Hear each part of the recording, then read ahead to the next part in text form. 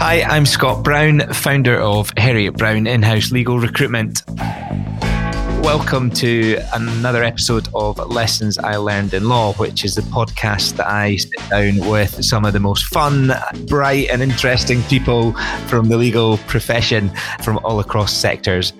I have a conversation to distill the lessons that they've learned in law and their career to date. And hopefully you'll leave armed with some new information and apply those lessons to your own career. I'm excited today to be joined by Fraser Simpson, who is Associate General Counsel at the Wellcome Trust. Hi, Fraser. Thanks for joining. Hi, Scott. Thanks for having me. So for those of you that aren't in the know, the Wellcome Trust is a charitable foundation focused on, quite topically over the past couple of years, health research. The aim of the trust is to support science to solve urgent health challenges facing everyone. So yeah, doing stuff that I think has broad application for all of our listeners. But if you've listened before as well, you'll know that with each guest, we like to learn more about them as individuals. So we're keen to delve into Fraser's passion for travel and his young family and supporting his young family and working. But Fraser, if we could just jump right in, if you kick off with lesson 1, please. Yeah, my first lesson is not to be afraid to take a chance, really to make sure you try new things. I've done that a number of times through my career, and it's really made things a lot more fun, but also helped me learn a lot more about myself, what matters to me. And, that's not just moving jobs or organizations, but it's taking on interesting things that are happening in a role where you can really take a leadership role and have a go at things. A lot of people, I think, get quite frightened at that sometimes, and it can be really daunting to do. But actually, if you do it quite often, it can really open up new ways of thinking, doing things, new opportunities for you, and be a real sort of development thing. Great. When was the first time in your career you took a chance and tried something new? I think actually probably before the formal bit of my career even started. When I was at law school, there was a financial crunch, and I had a training contract lined up at Linklaters, and they'd offered the trainees in the year ahead of me what seemed like a ridiculous amount of money. It was 12,000 quid to delay starting their training contracts for a year, and I thought, yes, I want a bit of that because I want to go traveling. And I made my mind up that that's what I was going to do and go and travel across Africa, and it was all going to be great. And then right at the last minute, they said, "Oh, actually, financial crisis is over. We're not doing that again for your year." But at that point, I decided exactly what I wanted to do and was going to take the time anyway. So I took 6 months out, and it was actually through that I got into really getting into the voluntary sector, getting into what international development and aid is all about. And that actually has shaped the vast majority of my career, because I really only spent a couple of years doing the corporate stuff with Linklaters before moving into the charity sector. So, yeah. It's interesting that early exposure to it, and had you not gone traveling there, might have denied you the opportunity to experience that. And I remember when we first met years ago, what stuck out to me, I think you were talking around kind of turning your back on the corporate side of things at Linklaters. How early were you sort of fixed on that not being for you?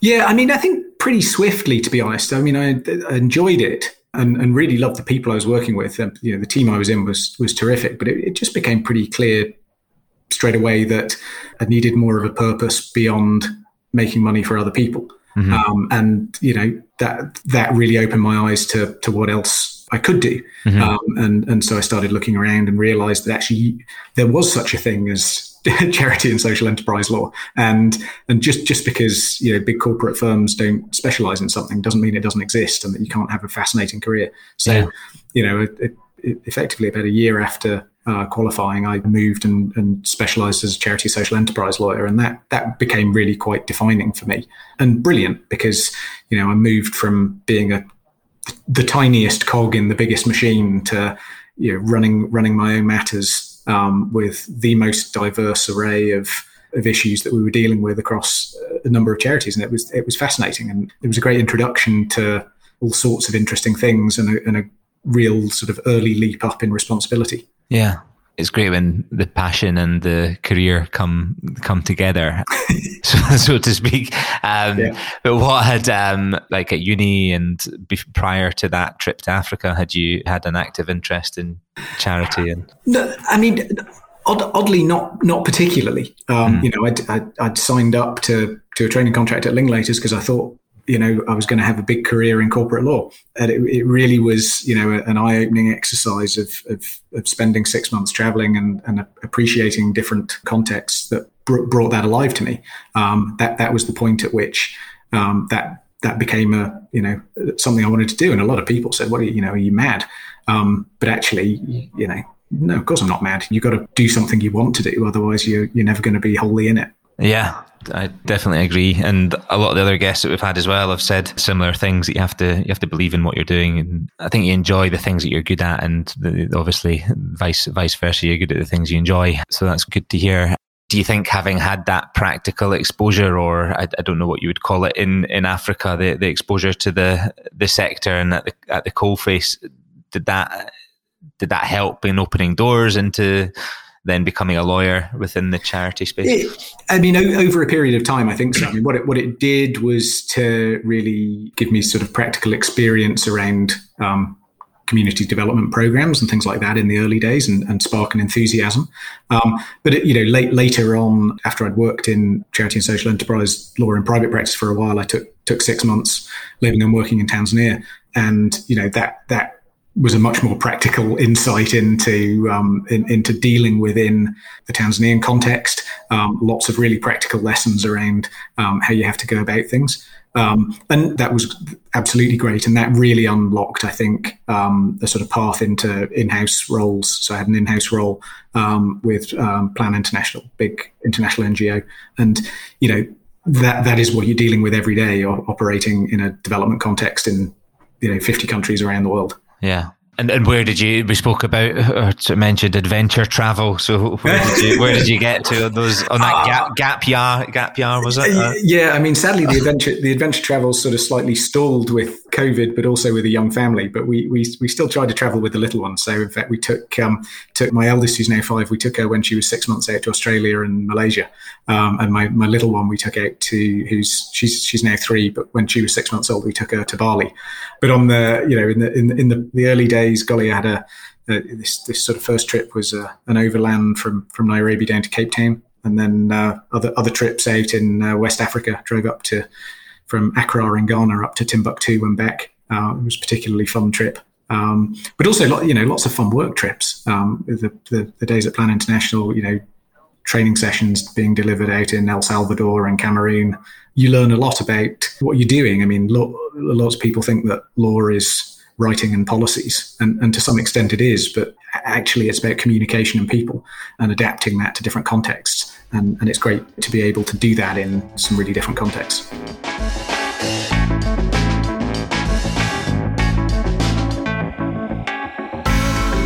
So moving on to lesson 2, Fraser, if you could. Yeah, for me, this one is kindness repays, and to really invest in nurturing relationships, not in a way that you're expecting a return, but keeping in touch with your colleagues, clients, helping people where you can.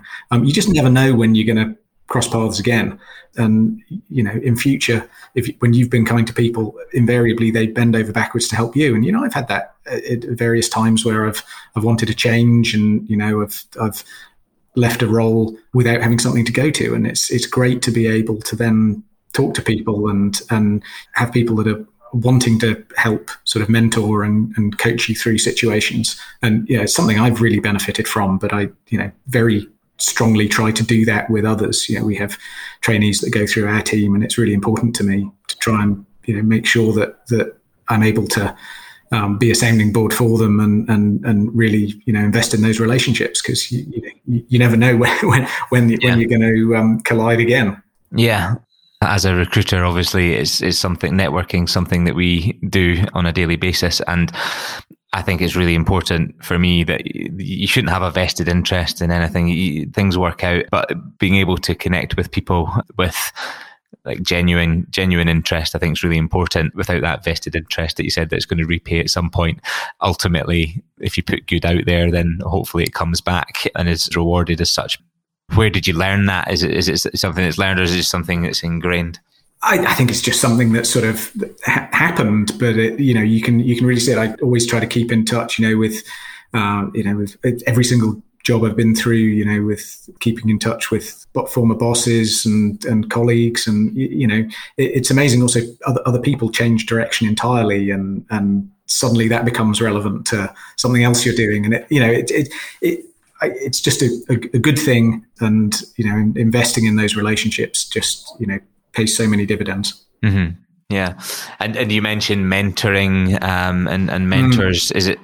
Are you part of a formal structure, or is it just something that you try to? Yeah, do? I've never really formalized anything, but certainly keep in a very sort of close mentoring relationship with one of my former bosses, but also with others that I've sort of come across and worked with, and very much just have a regular sessions where we just sort of chew things around between us and talk about interesting stuff. Yeah. Invariably something interesting comes out of it, or a new opportunity comes out of it, or and it's I always find that's a really good way of trying to get into a problem that seemed intractable, or whatever it happens to be. Mm-hmm. Have you had any coaching or more formal stuff on that front? Yeah, I have actually. We did a pretty good senior leadership program when I was at Plan, and part of that was a really interesting sort of coaching scenario where we had an extended period of coaching that came out of it, which I found very helpful. But what was really interesting was having sort of observed facilitated workshops. So we all trekked off. In fact, being an international NGO, every year this happened somewhere around the world. The year before, I think everyone had gone off to Zambia and had a marvelous time. My year, we got put in a basement at Heathrow. All right. So not quite as glamorous. But we had two days in a basement at Heathrow, but with sort of career psychologists observing our behaviours in particular situations. And I found that really, it sort of must be a bit like being on Big Brother, where for the first hour you think the cameras are watching you all the time, and by the second hour you've forgotten they're there. Sort of like that, everyone's on edge at the beginning, but then sort of relaxes into their natural state. But at the end of the workshop, you've been through all these different scenarios and get this very sort of critical feedback around pretty much everything you've done that's been observed by an objective third party. So very much this happened and you did this and you said that. Did you mean it to come across like this? Mm-hmm. No. And, real exercise in self-awareness and self-reflection. And that was one of the more fascinating things that came out of that program. Great. We spoke before coming on and recording, Fraser, and you've alluded to it as well, just having young kids. I know from conversations we've had in the past as well that you've been actively involved in on the paternity front. So you took shared parental leave, is that right? Yeah, absolutely. And really important, not only from my own perspective, but also a gender equality perspective, making sure that we share the burden, but also just making sure the kids have time with each of us. Yeah. Very much the prime focus of the day is making sure we can do the school drop-offs and pickups. But back in those early days, took shared parental leave for both of my daughters. So took 10 weeks with my first daughter, and that was brilliant, and passed in a flash. And my goodness, I'm so grateful we had it, because it wasn't a particularly easy birth experience. And I sort of look at other people in the workplace who get 2 weeks or nothing at all as paternity leave, and I wonder how on earth we'd have managed. So I'm really grateful for the privilege I was able to take it. But it was wonderful, and you don't get that time again, and that's what really matters. And that the success of that really was the driver of absolutely have to take another period of shared parental leave with my second. So my daughter was born. Really sort of extended that by combining it with leaving my role, and so ended up taking about 8 months, which was brilliant. You don't get that time again, and it was great to do it, and we were able in both spells of time to be able to go on, on trips with the kids. I mentioned we took them off to Bali while I was on shared parental leave, and blimey, that's not something many people get to do. So No. Really count my blessings on that one. Yeah, I'm sure there were some times where you weren't counting your blessings. Yeah, as well. yeah. I mean, goodness. I mean, that's really important. Is it's really not. It's framed as leave, but it's the hardest work ever, and it's wonderful. But boy, is it full time, and it's great to be able to split that. Yeah, perfect. Was that something you had to make a case for, or was it just in your employer at the time? Was it something that was widely done? It wasn't sort of widely done at where I was working at the time, but it was there was a right to be able to do it, and so we ended up creating a policy, and I believe others have since done it as well. So slightly sort of paving the way within a small organisation, and it's difficult within small organisations because it's particularly in terms of arranging cover. If somebody's away for a very long period of time, it's easy to get an interim to cover. But if somebody's away for 7 weeks, 10 weeks, that can pose a resourcing challenge. So I get that it can be hard, but it's really important that organisations do step up to facilitate that happening and to normalise it, because it's such a big deal. Mm-hmm. Yeah, absolutely. I think it's great. And how about at Wellcome? How do they support around that? Yeah, I mean, at Wellcome it's terrific, and I expect nothing less from an employer like Wellcome. Obviously, haven't had any more children since being here, so I can't really talk to the shared parental leave. But in terms of wellness and agile working as well, there's a real focus on that. I'm very lucky to work in a team where it's very much the norm that we prioritize our own health and our families over everything else. And there's plenty of us that have young families, and so we're able, without thinking, to be able to to work in a way that means we can do what we need to do to look after our families, which is great, and hugely appreciate that not everybody gets that. So I'm very grateful for that.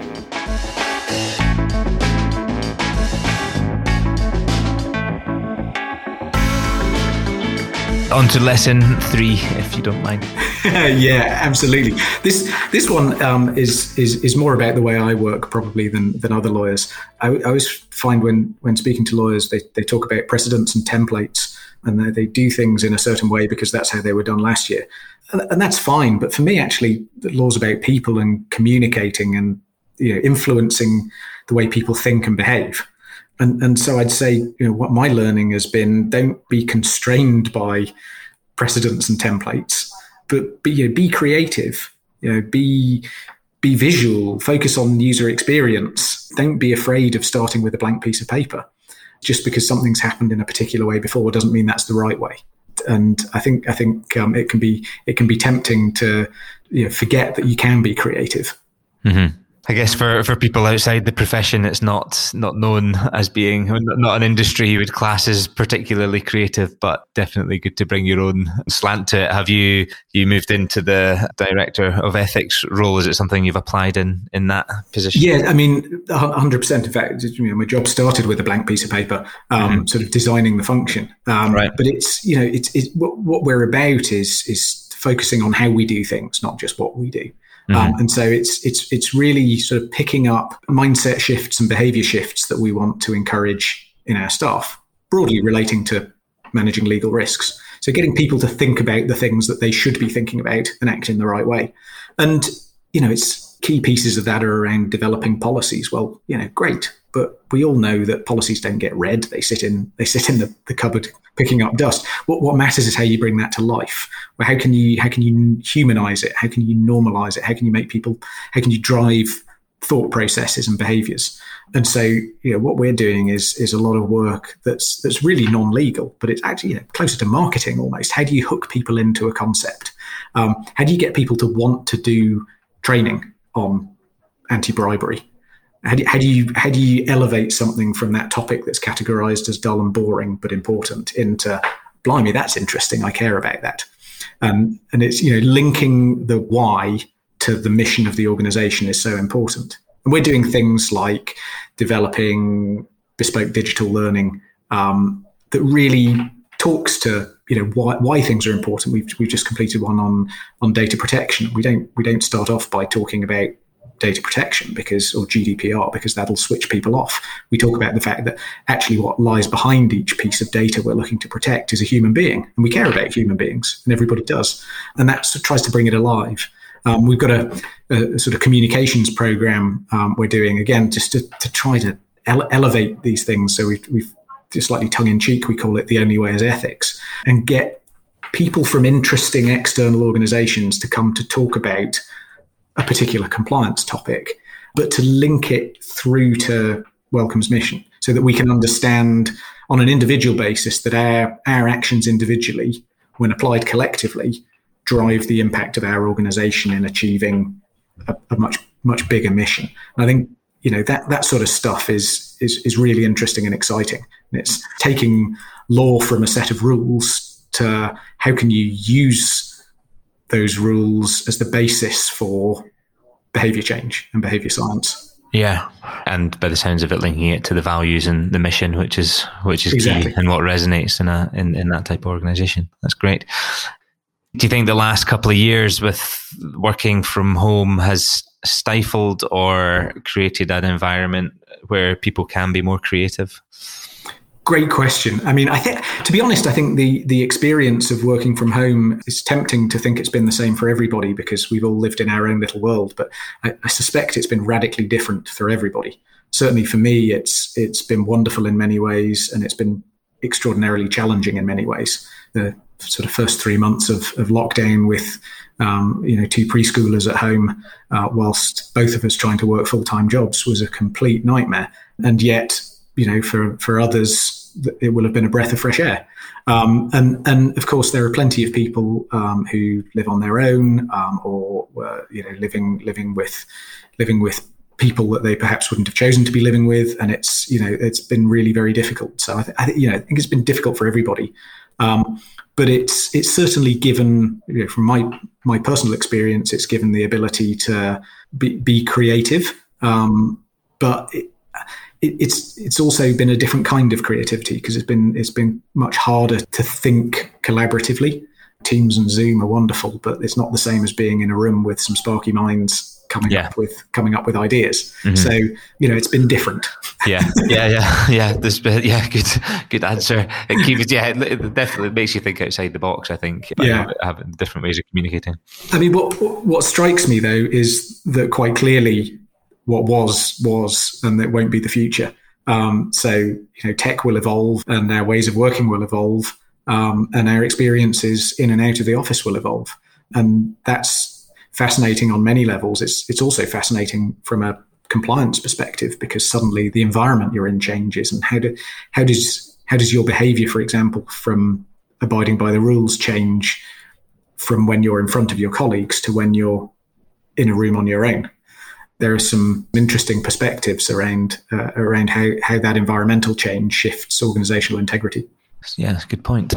I'm going to spring this one on you, Fraser. On the last series 3, I've been asking people, and my guests, what they would confine to room 101 within the legal profession. What one part of it, either legal profession, the law, a law, something, or within ethics and compliance, I guess, from your angle as well. Is there anything? There's probably too many things I'd confine to room 101. Right. For me, ties and dress codes. Yeah.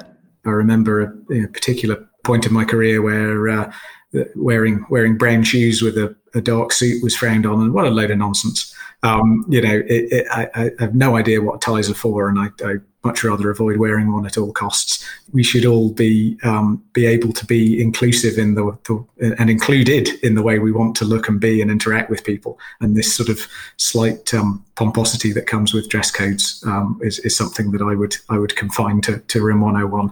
That's a great one. And the way that plays out in attitudes as well. Yeah, no, I could really support and get behind that.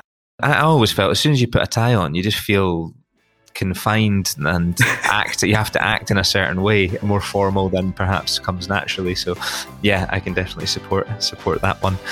Thank you. Thank you so much, Fraser. It's been really great to hear your lessons. Pleasure.